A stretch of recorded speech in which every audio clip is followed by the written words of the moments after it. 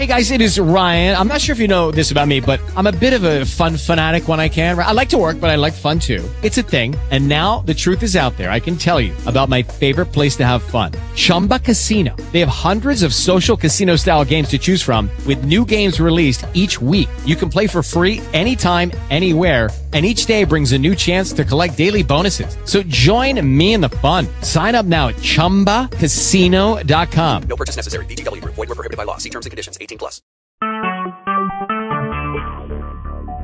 Talk shoes. Recorded live. You can remember the words to that song. Star of hope, star of love. You did good, Gail. All right. We are still going through the Ten Commandments, which are a part of the law as a whole, governing their view toward God and also their view and actions toward one another. And because those kind of things don't change, there is, in most cases, a duplicate in the New Testament, which we have gone through with each of the commandments, and we'll do so with the one we're on now, which says some ought not steal. Now, let me suggest to you, if you steal, how many of you are thieves? Practicing thieves.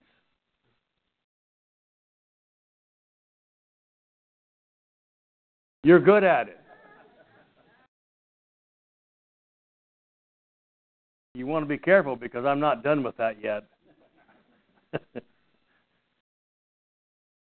But if you steal, as we've come so far in this series on Thou Shalt Not Steal, but some ought not steal, and if you do steal, you must have a lot of resources. Or be willing to surrender your own life to whoever you stole from until you pay back plus the percentage that God has tacked on for having stolen. Now, the very least, if you have stolen from somebody and you return it unharmed, what's the increase? One. Double. If it was worth $10, you owe $20. If you damage something while you have stolen it and you then decide out of guilt to return it, you have to pay how much? 400 to 500%. So you see, if you're going to be a thief, you have to have a lot of resources working for you. Because if you end up returning something or getting caught and you don't have the resources to pay that plus the fine, then you have to turn yourself over to whoever you stole from, and they can work you until you bleed.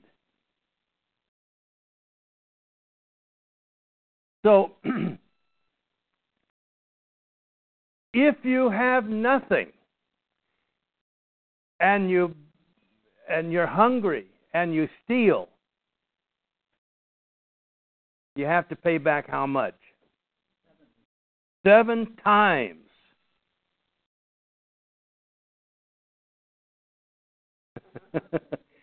Yeah, that's another issue. We'll get that on the next command, thou shalt not covet. We'll talk about that. You know what covet means is when you desire something for yourself at somebody else's expense. Not a whole lot different than this one that we're dealing with. But if you do not have the resources to pay double, you ought not steal. Or if you do not have the resources to pay 7 times, you ought not steal food. Those are the ones who ought not steal. Or if you have nothing and you get caught, you have to become someone else's property under 100% of their control. That's how God thinks about the ownership of property. God is establishing back here the ideal of property. And the do not steal is put in there because of how God looks at the individual's property.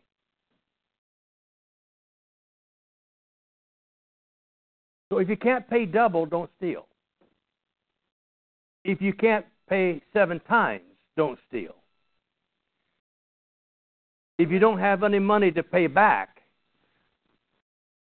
don't steal if you don't want to become somebody else's property. And that was the beginning of divine slavery. For a point of time, while you pay back what you stole plus the fine attached to it, you became 100% under the control of whoever you stole from. How would that affect the market today if that were practiced?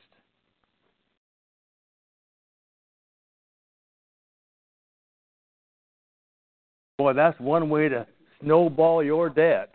Digging a hole. Yeah, you're digging a hole. So, all stealing, all forms of theft, is based on the idea of redistribution of wealth or property.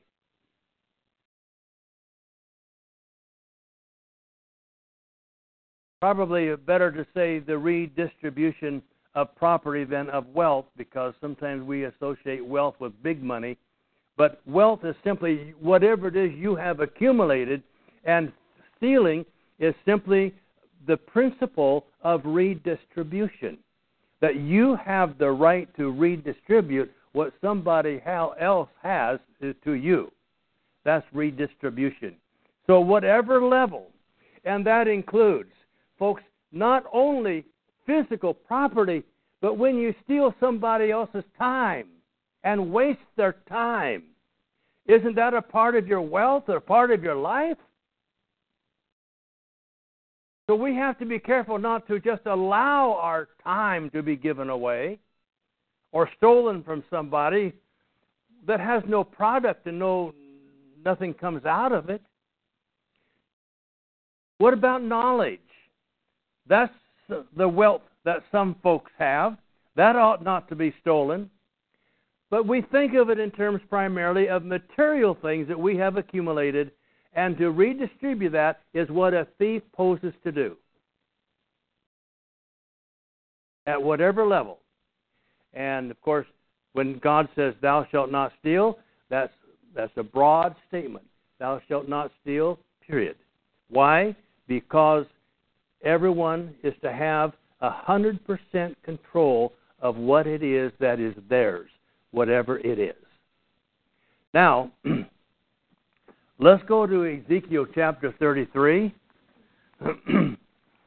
That's where we've been so far, kind of. Ezekiel chapter 33 and verse 15. I'm going to start with verse 14, as usual, kind of pick up on a little bit on the context. And there's more here. If you wanted to go all the way back to verse 10, you could. In fact, let's go back to verse 10. We're not in any hurry. A lot of our folks are not here today, are they? I think that's going to be worthy of a double whammy. Ezekiel chapter 33 and verse 10. Mike, sure glad you made it today. And I appreciate you calling and letting me know.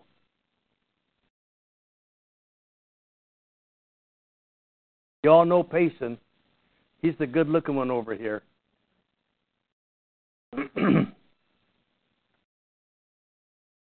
Are you a thief, Payson? No. That's good. Good way to get into debt real quick. I always like you ought to be able to leave your car, your truck out in your driveway with the doors unlocked. I like to do that because I know that our system will, if it gets stolen, then I'm going to have 4 trucks tomorrow morning if they damage it. All right, verse 10, chapter 33, the book of Ezekiel. Let's not hurry. You know, if we run out of time, we quit. Now, as for you, son of man, say to the house of Israel, God speaking to Ezekiel, Ezekiel, this is what I want you to tell the house of Israel. Thus you have spoken, saying, surely our transgressions and our sins are upon us, and we are rotting away in them. Is that graphic? How then can we survive? Say to them, as I live, declares the Lord God, I take no pleasure in the death of the wicked. Now, you know, the Bible has the other side of that coin where it says that God finds his pleasure in the death of the righteous. God gets all excited when he knows you're going to die. Is that how you feel? But it says God does. God takes great pleasure in the death of his people. You know, you're not meant to be here forever. How many of you expect to be? Looking at you, you ain't going to be. You may think you are, and you may feel like you're stuck here, but you can trust us all on this one, is that you won't be here forever. Which reminds me, if we get through January, and if anyone wants to have a Tuesday night class, I'll be available. But until then, January is my heavy month with the DRs. So we don't know what's all going to come out of that. I kind of wanted to wait till we got through January to see how things went. All right. We are rotting away in them. And, you know, we think of sins as the 8 cardinal sins, but really the Bible always includes dispositions, attitudes.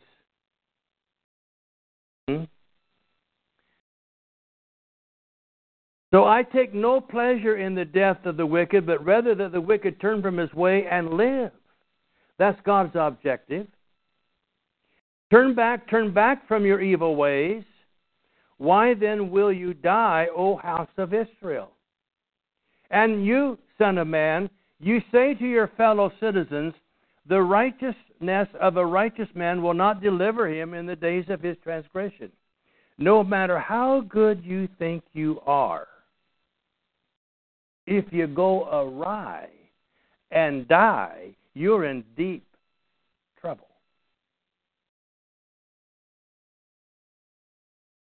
You need to think about that. And as for the wickedness of the wicked, he will not stumble because of it in the day when he turns from his wickedness. Whereas a righteous man will not be able to live by his righteousness on the day when he commits sin. So you see, there's a double whammy there. The one who does right will not be able to live by having done right on the day when he commits sin. You got to make sure, in grace, that you have Christ as your mediator, that you keep your sins forgiven. You didn't have that under the law. And on the other hand, the wicked man will not stumble because of that wickedness in the day when he turns from that wickedness. So what is the operative factor here? Is the individual is going to determine how he stands with God. If he's done wrong, he does right. He chooses to do right. It's up to the individual. If he does right and then he does wrong, he needs to get that cleared up or he pays the price. Always the individual responsibility. That's often overlooked. When I say to the righteous, verse 13, he shall surely live, and he so trusts in his righteousness that he commits iniquity. You see, trusting in how good you think you are is in itself iniquity. You don't like that. Well, let me read it again. He who trusts in his righteousness so much that he commits iniquity in that trusting in his own righteousness. I am so good. None of his righteous deed will be remembered, but in that same iniquity of his which he has committed, he will die. But when I say to the wicked, now we want to plug into where we really are today.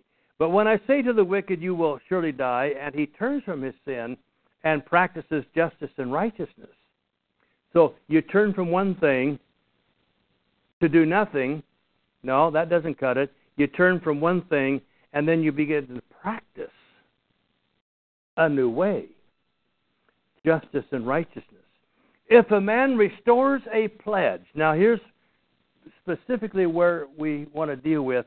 If a wicked man restores a pledge, or he pays back what he has taken by robbery. See, we've been talking about stealing. We've been talking about paying the penalty of having stolen something. Now, if he pays back what he has taken by robbery, walks by the statutes which ensure life, without committing iniquity, he shall surely live, he shall not die. That means this, folks, if somebody is a thief, he pays back whatever is required of what it is he stole and the requirements of that penalty of having stolen it. Once that debt is paid, he has restored life, and he is to be considered free of that transgression. He has no prison record. We like to put people in prison, and then we have records. Oh yeah, we have. If you go to jail, you've got a record. Yeah, you're on the record book, right? Oh yeah, you're on the list. But you see, with God's way, somebody does wrong and then clears up the wrongdoing. They're clear. It is as if they had never done that wrong. That's the way it ought to be. And we don't hold that against folks. Once the debt has been paid, it's been paid. It's over with. It's done. It's gone. Now that person is free like you and me. That's why I'm so opposed to the prison system. Now there are some exceptions, but we're dealing with robbery and theft. So, if he walks by the statutes which ensure life, without committing iniquity, and in this case he's speaking about those who don't keep their pledges, they don't keep their words, or they have taken things by robbery, and they don't do that again, he shall surely live, he shall not die. And notice verse 16, how far-reaching this is. None of his sins that he has committed will be remembered against him. Now that's how God is seeing it. But the church folks are saying don't count on it. You know, right? Right? Oh, we remember things. But God says they will not be remembered against him. He has practiced. Doesn't mean he's always succeeded. He has practiced justice and righteousness. He shall surely live. And verse 17, I'm just throwing this in. It's out of our context, really, of ideas here. But your fellow citizens say, the way of the Lord is not right. Well, really, it is related, isn't it? These things, this is too stringent. This is too tough. This is very difficult.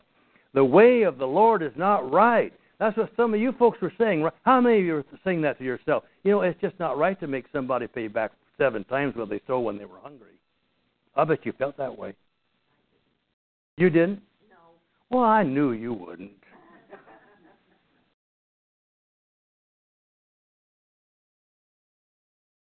Yeah, it says that we don't, what did it say when we read that in Proverbs? We don't look bad at a person who steals, but God says that person who steals, even though we may have an emotional feeling and understanding about that, he still has the requirement to pay back more than everybody else, 7 times what it is worth of what he stole to survive with. We have a hard time. We have a hard time thinking like God thinks. And yet, you see, when we think like God thinks, and someone then has made it right, God says, wow, it's all clear, and I'll not hold that against him. And the people say, like Pat here, the way of the Lord is not right. I'm not saying she said this. The way of the Lord is not right. But that's what we're thinking. We think that's just too tough. It's just too hard. But remember, God is establishing the value of private property. What is yours? Whether it's food or a car or a hammer, if you take somebody's property, that's what God is trying to honor, is the property of the individual no matter what, and simply can't be allowed to get in the way. It's allowed to get in the way of how we treat someone, but they still have a responsibility to meet their requirement. That's tough. So people say, the way of the Lord is not right. But he says, I like what he says in verse 17. But it's not that the way of the Lord isn't right. It's when their own way is not right. See that? That's the latter part of verse 17. Okay, let's go to the New Testament. Ephesians chapter 4. I don't know. I suspect that being that we're almost out of time now, that I'm not going to get done today. So we've got 4 words and how many lessons? 6? 6 so far, maybe 7? All right. Ephesians chapter 4 and verse 28. So we've looked about a lot of what has gone on in the Old Testament, the ideas of which are carried over into the New Testament, and we gave Jesus illustrations such as Zacchaeus and others and on an earlier day, way back there in 4 or 5 lessons ago. And now let's get to the apostolic application, and where he groups it all together and gives us another thing to think about in chapter 4 and verse 28, and we'll close with this verse today, 4:28. All should steal.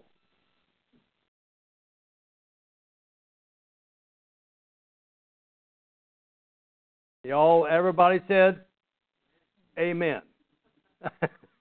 Oh, you're playing with me now. All right. He who steals must steal no more. Just a little? What about stealing time from your employer? Isn't that theft? What about not paying all of your personal debts? Isn't that stealing? Yeah. See, isn't Christianity practical? We just need to get this in mind. He who steals must steal no longer. Now, how do you interpret that? I think it's pretty clear. Put a stop to it. If you have, what's he say? Stop it. And there may be restitution required. Doesn't say that here. But he's drawing that from the Old Covenant. But now notice what he adds to that. But rather he must labor.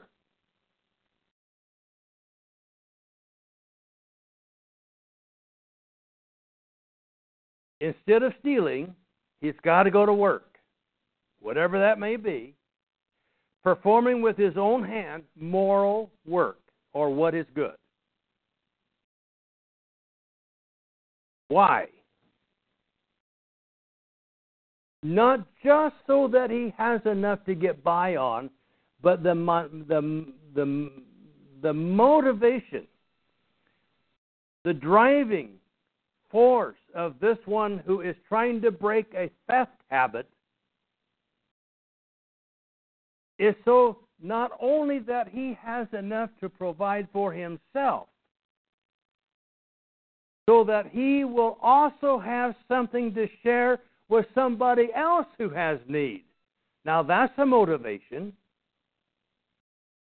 So now he's telling the folks there in the city of Ephesus, if you have in this pagan environment those who have come into your body who have a habit of stealing and making their life stealing, and a lot of folks do. A lot of folks right here in this town practice that. We have places where we have folks where we live where they have I think I've mentioned this before, they have Friday night is buggy burning day.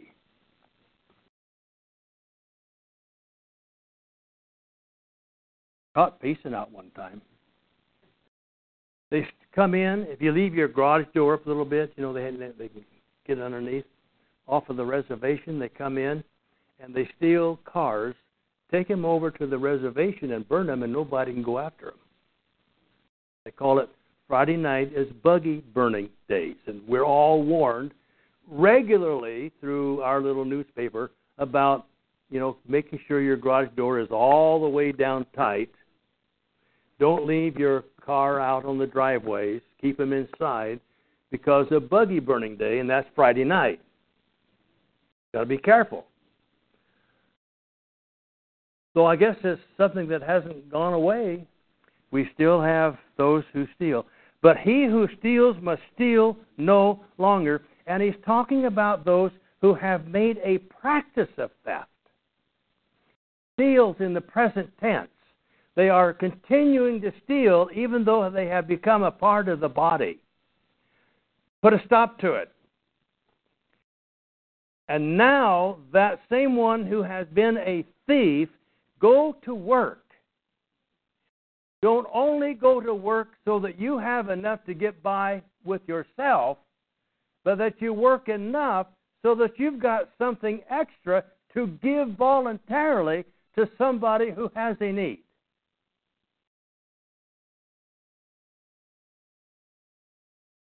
And that's one of the purposes of working. It isn't just to accumulate a lot of stuff. But a Christian has another perspective that we'll talk about somewhere along the line here, is that we were not to accumulate stuff, but so that we have something to perpetuate the kingdom of God.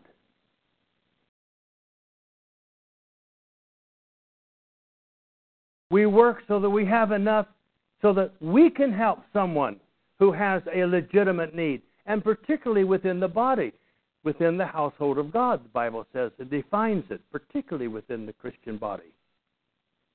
So there is a motivation that is beyond just the accumulate. How much do you have to work to get by? Very little. But we just have more things that we want, more things that we want, more things. Oh, I like to have things. We like stuff. But whenever stuff gets in the way of you meeting your responsibility, then it becomes a hindrance. It becomes a sin. We've got to make sure that we want the right thing. And now we realize that to work isn't just to work to meet our need, but we're to work enough and to be efficient in what we do so that we have enough to help those other folks who need help, particularly on a temporary basis, and to provide the kingdom of God with the funds necessary to carry. See, God, I'll disagree with Nathan this morning, God needs money. God can't do a thing in the world without money. God can't pay Mike's bill without money. I mean, he's probably got insurance. But you know what my bill was? About $250,000. I couldn't pay that. You all did. Thank you a lot. Appreciate that a whole bunch.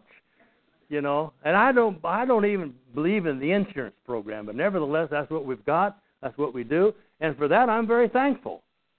Oh yeah. But you have to realize that working isn't just for you.